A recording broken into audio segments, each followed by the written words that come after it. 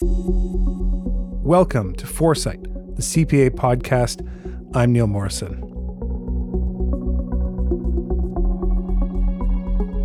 Last season, we looked at how CPAs are helping to drive the shift towards sustainability. We met Janice Tran, who leads a company that transforms excess heat from industrial processes into electricity. And we also met Bettina Pierre-Gilles, who helps traditional energy producers add renewables to their operations. They both described the challenges of pitching these new ideas to businesses, but they also hinted at a shift in mindset over the past few years. Companies are opening up to the idea of sustainability, even seeking out expertise in the field. But that was before inflation hit record highs and before people started wringing their hands about a recession. All of a sudden, the economic environment does not feel favorable to risk-taking or trying something new. On our last episode, the CEO of Cirque du Soleil, Stéphane Lefebvre, told us he favors a conservative approach to navigating extreme uncertainty.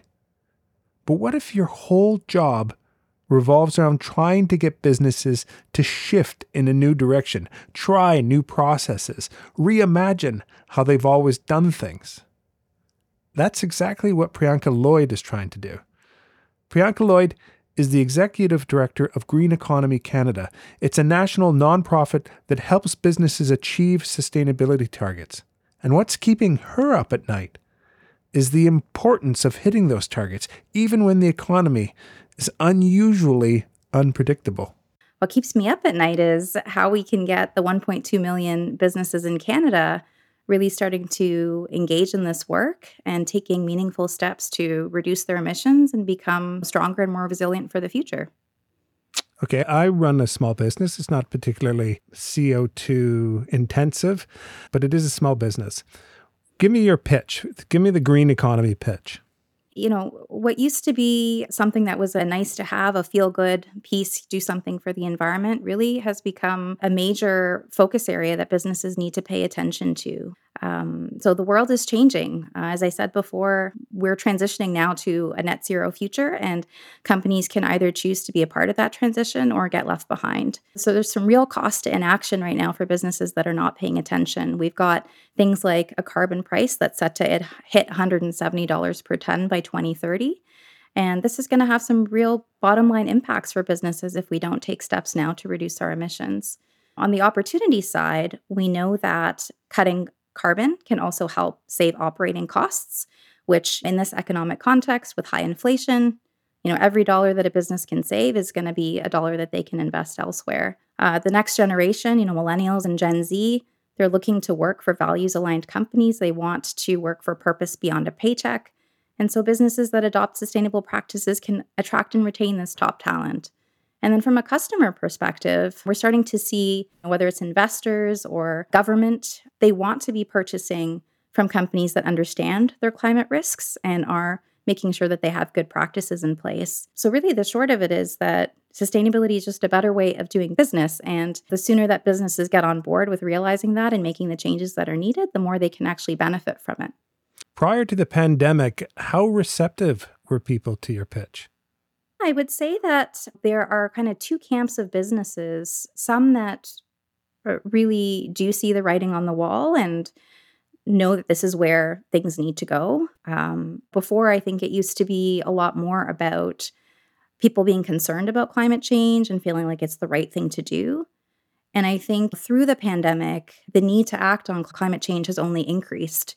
So while we've been dealing with a pandemic, we've also seen increased weather events. We've seen the annual conference of the parties that happen each year where global leaders get together to talk about the progress on climate change. We've seen heightened focus on the lack of progress in those places and even more media coverage, I think, around the need to act. So I think the urgency to address this has grown. And I think prior to the pandemic, some forward-looking businesses could really see that writing on the wall and we're starting to make changes. But I would say that even now, the vast majority of the 1.2 million businesses in Canada are just starting to understand that this is something that they might need to start paying attention to. It's a very new area. It still feels really abstract for people. Climate change, greenhouse gas emissions, what are we actually talking about here, and how does this relate to my everyday business activities? So there's a huge, education gap that I think that we need to fill, and businesses are starting to feel pressure on that. I think like just even in this last year, the number of businesses we've talked to that have come to us because their larger business customers, like say a Walmart or Canada Post, is pushing sustainability goals through their supply chain, and they don't understand, what do I need to do to kind of meet the goals that are being set, the requirements that are being asked of me? How do I make sense of this? And so we support them through that. And more businesses are going to start to feel that pressure, which I think is a good thing for them to start taking this more seriously.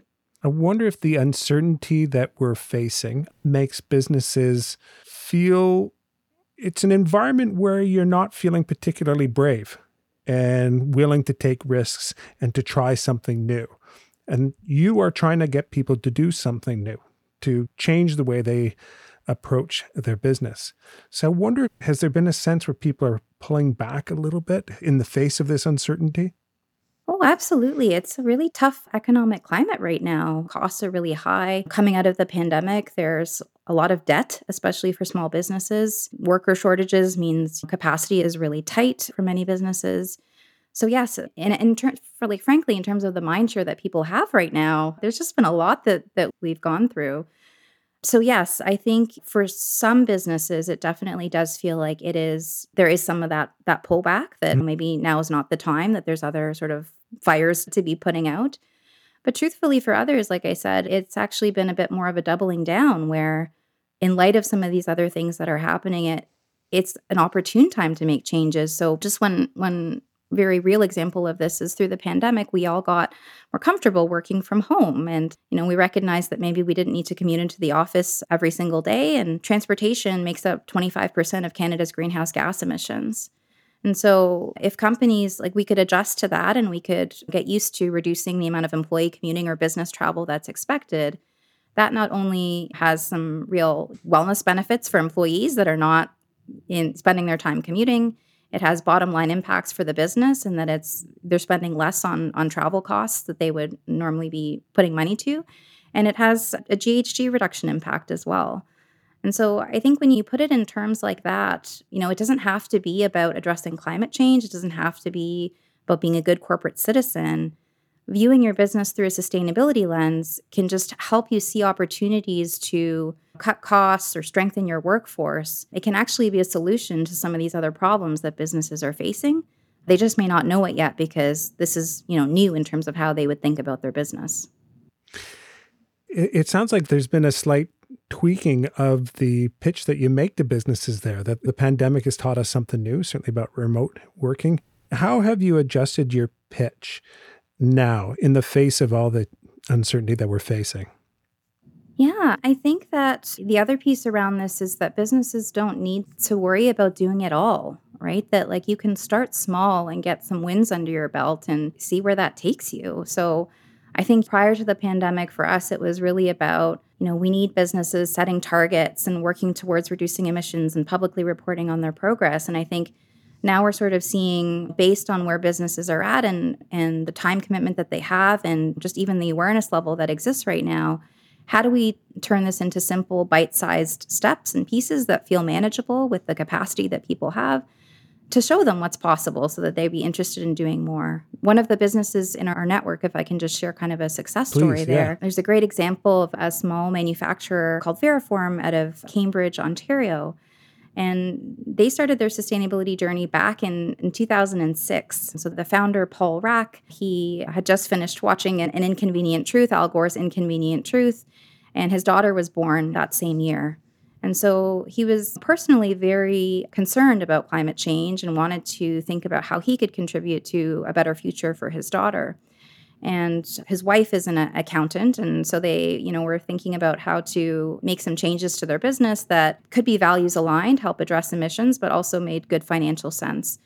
So they started just testing the waters, and they implemented a suite of 37 projects. It sounds like quite a lot. Yeah. Other businesses don't need to implement 37 projects, but They found 37 projects that they could do that paid themselves back in 6 months. And these weren't rocket science projects. These were things like installing a disconnect on the bay door of his plant. What he observed was that 4 hours out of every day, the bay doors would be left open. So trucks would be backing in and heat would be pouring out because the doors would just be left open. And so he put a switch on the bay door that just turned off the heating when the doors were open and encouraged his staff to, be thinking about how to kind of shut the doors and not leave them open for so long. He saved $5,500 off his utility bill in the first month after installing the disconnect. In the first month? In the first month, right? That's crazy. Yeah. And that's the kind of thing that people don't believe until you have a chance to kind of try some of these projects and see what the benefits are for your business. That kind of savings spurred them to figure out what they could do further. And fast forward in 2015, they had implemented over 100 projects. They've saved over $2 million while growing their workforce, while doubling their workforce and growing their facility size twice, doubling their facility size. Their maintenance costs have reduced by 43%. And their staff are more engaged. So in the last decade, when you talk to Paul, he says, we've seen virtually zero turnover. Our staff are more engaged. We get people coming to us, asking us about our sustainability work. Veriform is a fantastic case study because they've taken the time to forensically document all of their projects and the cost savings they've had. Paul's wife, the accountant there on board, looking at the bottom line impacts. Veriform is an example of the kind of success that lots of different manufacturers can have if they just start to look at this more deeply for their business. It doesn't have to be about climate change. This is just a better way of doing business. We've talked a lot about businesses facing the uncertainty, but as a not-for-profit, you're also facing that uncertainty. There's the potential of a recession looming. I'm wondering, what's your approach to navigating this uncertain environment that we're in? Yeah, thanks for asking that. It's a really tough time, I think, for the nonprofit and charitable sector. We're not a charity per se, but in terms of, general giving and donations and all of those kinds of things, it's been harder. I think for us, figuring out how to strengthen relationships with key partners that can help scale our impact has been a really big focus. So what does that mean? Yeah. So what it means is that let's just take big corporations right now. So a lot of bigger companies are aligning with net zero goals. And as part of them becoming net zero, it's not just about them reducing their own operational footprint. It's also about them engaging the stakeholders in their supply chain and their value chain. And it's really tough to do that, right? They have some sway, but they don't, at the end of the day, they don't have the capacity to be working with all of the businesses in their supply chain to help them figure out how to reduce their carbon footprint, for example. But those businesses need to do that for those larger organizations to meet their net zero goals. And so there's a way for us as Green Economy Canada to form strategic alliances with those kinds of organizations where, there's a mutual interest there. We have the capacity to be able to support the businesses in the value chain to be able to make sustainability a priority. And that helps those bigger organizations reach the goals that they need to meet. And so looking for opportunities like that where we can form these kinds of strategic partnerships and help other organizations reach their goals or use their platform to reach a network of other businesses. For us, that's allowed us to stay resilient and find new opportunities to really reach people and maybe access some funding sources that traditionally as nonprofits we wouldn't necessarily go after. And I think this ability to sort of be nimble that way and look at ways to collaborate and find new ways to kind of bring the work that you're doing to new audiences. I think that's the way that organizations like ours stay resilient and frankly can have greater impact overall. It's interesting. You're almost saying what you've been pitching to other businesses, which is that faced with uncertainty, the impulse could be towards retrenchment, batten down the hatches, try to be safe. But you're doing something else, which is to go out there and reimagine how you approach things and reimagine your partnerships and to embrace the change that comes with uncertainty. Maybe I'm putting words into your mouth there. No, those are good words to put in my mouth. Yeah, absolutely. I think that's the only way that we all need to figure out how we can stay relevant and how we can weather the uncertainty, and collaboration and partnerships are a key part of that, right? We can't we don't exist in a vacuum and we can't just be on our own. So really understanding like who are our allies, who are our partners, how can we reimagine the space? How can we reimagine our value proposition? What does the market need? How do we need to adapt? Like all of those things that whether you're a nonprofit or a for-profit business, we all need to be doing that. I will say that, on the government side, it has been nice to see greater investment at the federal level, at least in climate action programs. That allows organizations like ours to go vie for contracts. So, for example, the federal government just recently announced there that we are going to be a policy where by 2035, vehicles sold in Canada, light-duty vehicles, will be 100% zero-emission vehicles. And as part of that, there's funding that the government is providing to help get EV chargers installed across the country. And so we vied for a contract with the government, Natural Resources Canada, and have become a delivery agent for that funding. So right now, if businesses are interested, they can get 50% back off the cost of installing EV charging stations up to $100,000. This funding is available. They can apply through Green Economy Canada's website. And that's one way that we can continue to accelerate the impact that we want to have in getting more action on the ground, while also, accessing new revenue streams that might be coming from government as they're trying to advance the net zero agenda. And is that a new avenue for you? Again, is that another way that you're sort of managing the uncertainty that we face, or changing your approach in the face of things like potential recession? Absolutely. Yeah. Looking at where are the opportunities and what are the skills and capabilities that we have to be able to kind of meet that need. The one gap that I would say still exists, and this is true across the nonprofit charitable sector, is that there isn't enough funding right now for capacity building work. So much of our sector is about supporting people and trying to fill a need that the market doesn't fill. But so much of the funding is still focused on, specific projects or shiny new initiatives. Mm-hmm.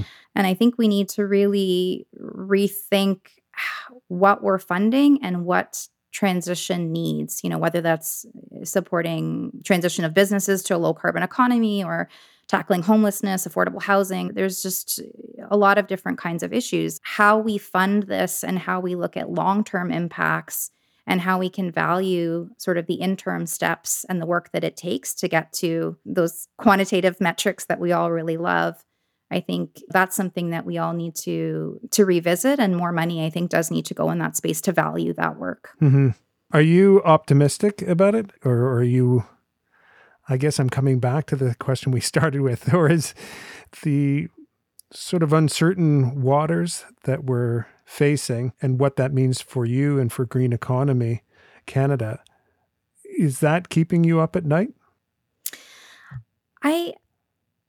I feel more positive about the work that we're trying to do than ever before. I think there's so much possibility here for us as an organization, I think, to contribute meaningfully in engaging those 1.2 million businesses across Canada. But I think what I'm really encouraged by is the level of conversations that we've been having over the past year with different partners, be it government, be it the financial sector, other nonprofits. There's a lot of energy and interest in tackling climate change and figuring out how we can, mobilize. At the same time, I think there is a huge knowledge, awareness, action gap right now that we need to cross as a society. And to the point of, am I optimistic? Yeah, I think we're going to get there. The question is just how painful the process is going to be. And, I want it to be less painful. There's a lot at stake here. This is not just about any individual or person or business. It's to put it bluntly, it's the health of our planet, and it's the ability for us to continue to live in a safe, peaceful, prosperous world. And with all the challenges that we have,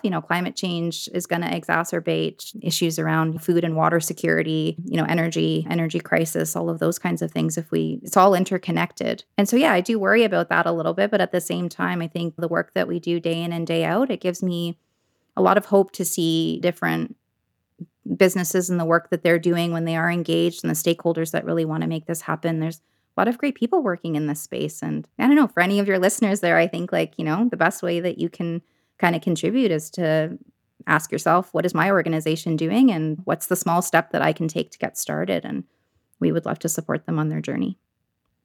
Priyanka, thank you so much for speaking with us. Thanks so much, Neil. Priyanka Lloyd is the Executive Director of Green Economy Canada. And that's it for this episode of Foresight, the CPA podcast. On our next episode, we will speak with Chris Dulney. He is Chief Digital Data and Innovation Officer at PwC Canada. And Chris describes a recent survey of CEOs that had some very surprising findings. Every year around this time, PwC globally comes out with a survey of the CEOs that we work with. And the results from that are pretty striking. Some of those results tell us that about 3/4 of the world's CEOs are predicting an economic slowdown over the next 12 months. But what I found even more surprising is 40% of them don't believe their businesses will be viable over the next decade. That was Chris Dulney, Chief Digital Data and Innovation Officer at PwC Canada. He's our guest on the next episode of the podcast. I'm still shocked by that number. 40% of CEOs don't think their business will be viable in the next 10 years. It's remarkable. Chris has lots of insights into the role of innovation in times of uncertainty. We had a great conversation. If you like this podcast, please give it 5 stars and a review, share it, subscribe to it, or follow us on the podcast app of your choice. Foresight, the CPA podcast, is produced for CPA Canada by Podcraft Productions.